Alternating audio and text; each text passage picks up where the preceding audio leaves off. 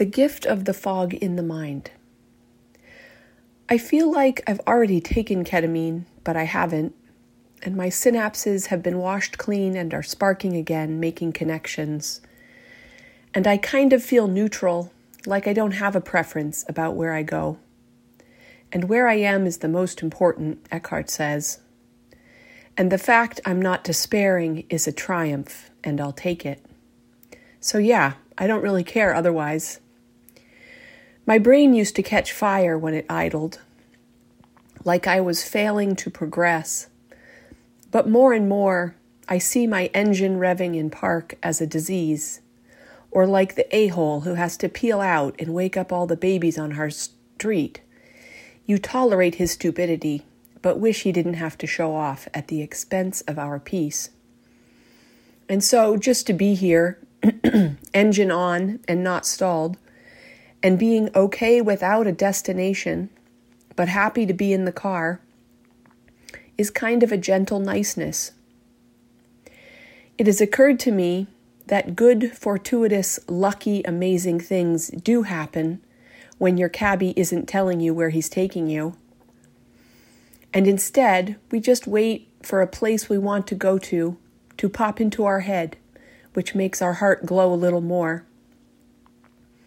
And poetry is one of those surprises that showed up when my hands were empty. And it's a funny thing about life, that impossible opposites are true, that you have everything when you have nothing, when your hands are free, and you can be waiting there as God's Uber. And it also makes me chuckle how I wail that my mind is unclear, in a fog from menopause, and I can't hold three solid figures together for long in there.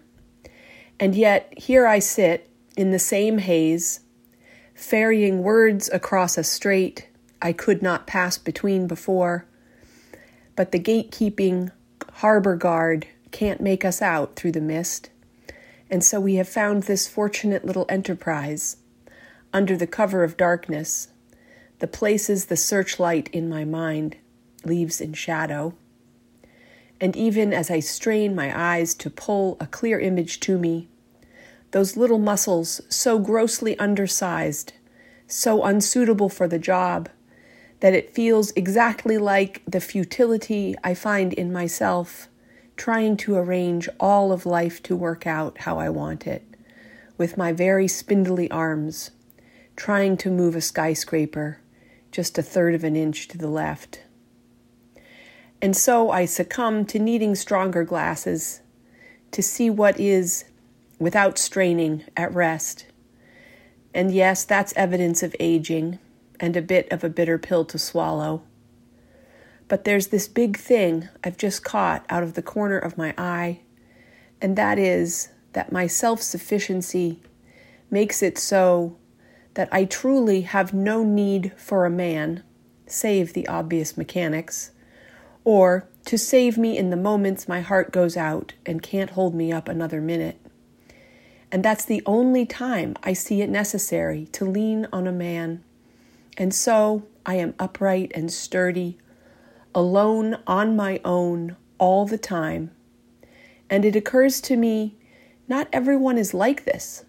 And maybe I might find a use for depending on a guy, trusting he'd love me and not go crazy.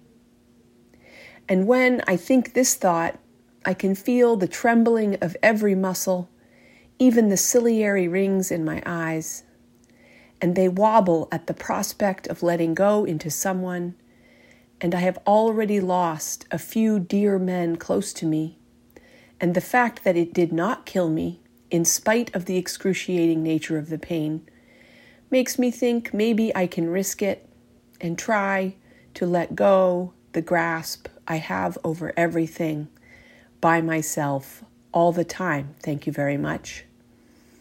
And these things you catch out of your peripherals and nail down with words, they are powerful because I couldn't see this before, but now I do.